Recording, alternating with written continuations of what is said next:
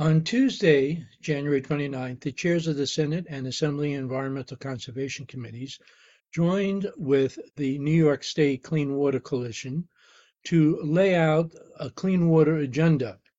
A main point was a $600 million investment in the Clean Water Infrastructure Act.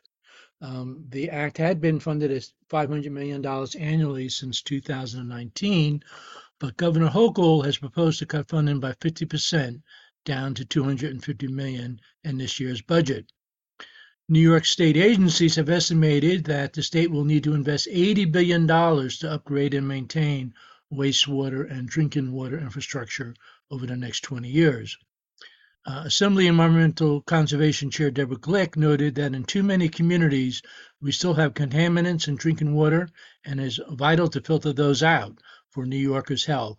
Additionally, we must move aggressively to remove lead service lines and protect our infrastructure, especially during flooding and storm surges.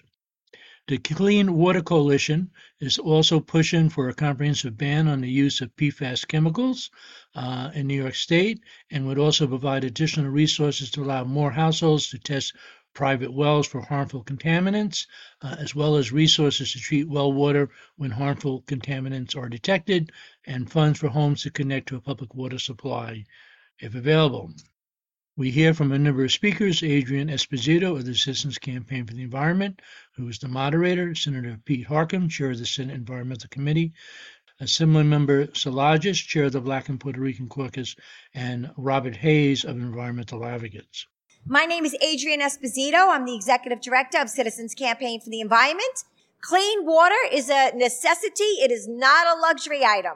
And we're here today to ask for the restoration of the clean water funding in the New York State budget. Clean water is a right for every New Yorker, and we can't do it without appropriate funding.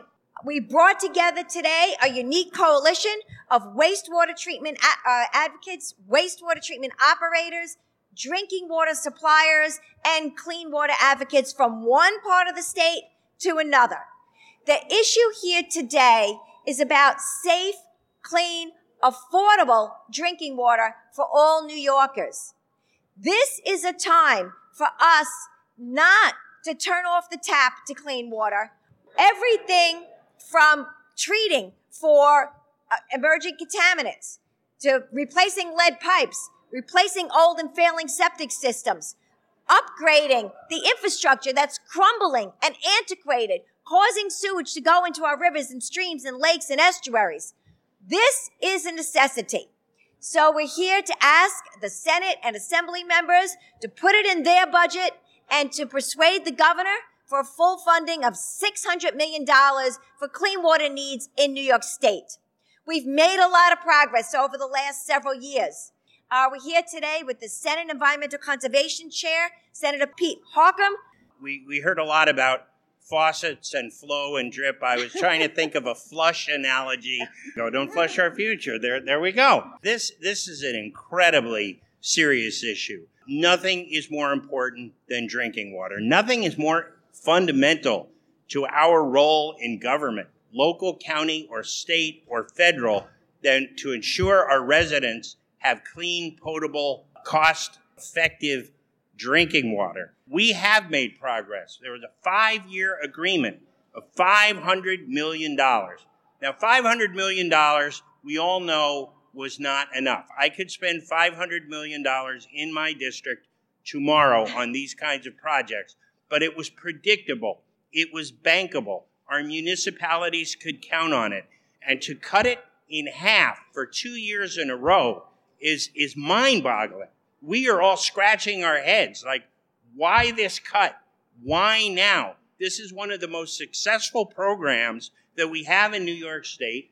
There's broad bipartisan support for this. There is broad support from local governments, from county governments, state government. Why are we insisting on this cut now? Now is not the time. Let's back up and look macro for a little bit. Many parts of the nation are literally drying up, cannot supply enough drinking water for their residents, for their businesses, for agriculture. One of the things that will be New York's competitive advantage going into the future is our abundance of clean, fresh, potable drinking water. This is an economic opportunity, but unless we protect that resource, it is so much more cost effective to protect our resources than to then have to remediate. But we do know there are issues now, and the better the science get, the more we discover. Yes. Lead, PFAS. There are a whole other list of contaminants that I'm sure many of the activists here today will mention to you. Now is not the time to be cutting funding. I said this is an economic issue, it's an environmental issue, it's a public health issue, and it's an environmental justice issue. Who lives in the communities where they haven't had the resources to invest in their clean water infrastructure? Mostly are black and brown communities. So this is most definitely an environmental justice issue. Why are we cutting this funding now? This is a cut that will not stand. We are determined. You know, there are a lot of times in the budget we go back and forth and we'll compromise on certain things. This is not an issue we can compromise on. Not only do we want $500 million, we want $600 million. Assemblywoman Solages from Long Island. And if anybody knows about drinking water quality, filtration needs, upgrading sewer infrastructure needs, it's the folks on Long Island. Assemblywoman. Because everyone should have access to affordable water. And when we talk about a budget, you know, a multi-billion-dollar budget, the last thing that we should be doing as a society, as a state, as an entity is cutting money for clean water infrastructure. And so this is a cut that needs to be immediately reversed. And then we also should show good faith by increasing the amount. Speaking as someone from Long Island, it's essential. It's really a lifeline that we have adequate clean water. And so we're sitting here, you know, on a barrier island. We are the brunt of the climate crisis. We are the brunt of the clean water fight. And so we plead from Long Island, please do not do this now. We've made many strides in making sure that people have access to infrastructure, have access to clean drinking water, protecting our aquifer. This is not what we should be doing as a state. So I know in the state assembly, we're going to be pushing back against these cuts and making sure that we add more money.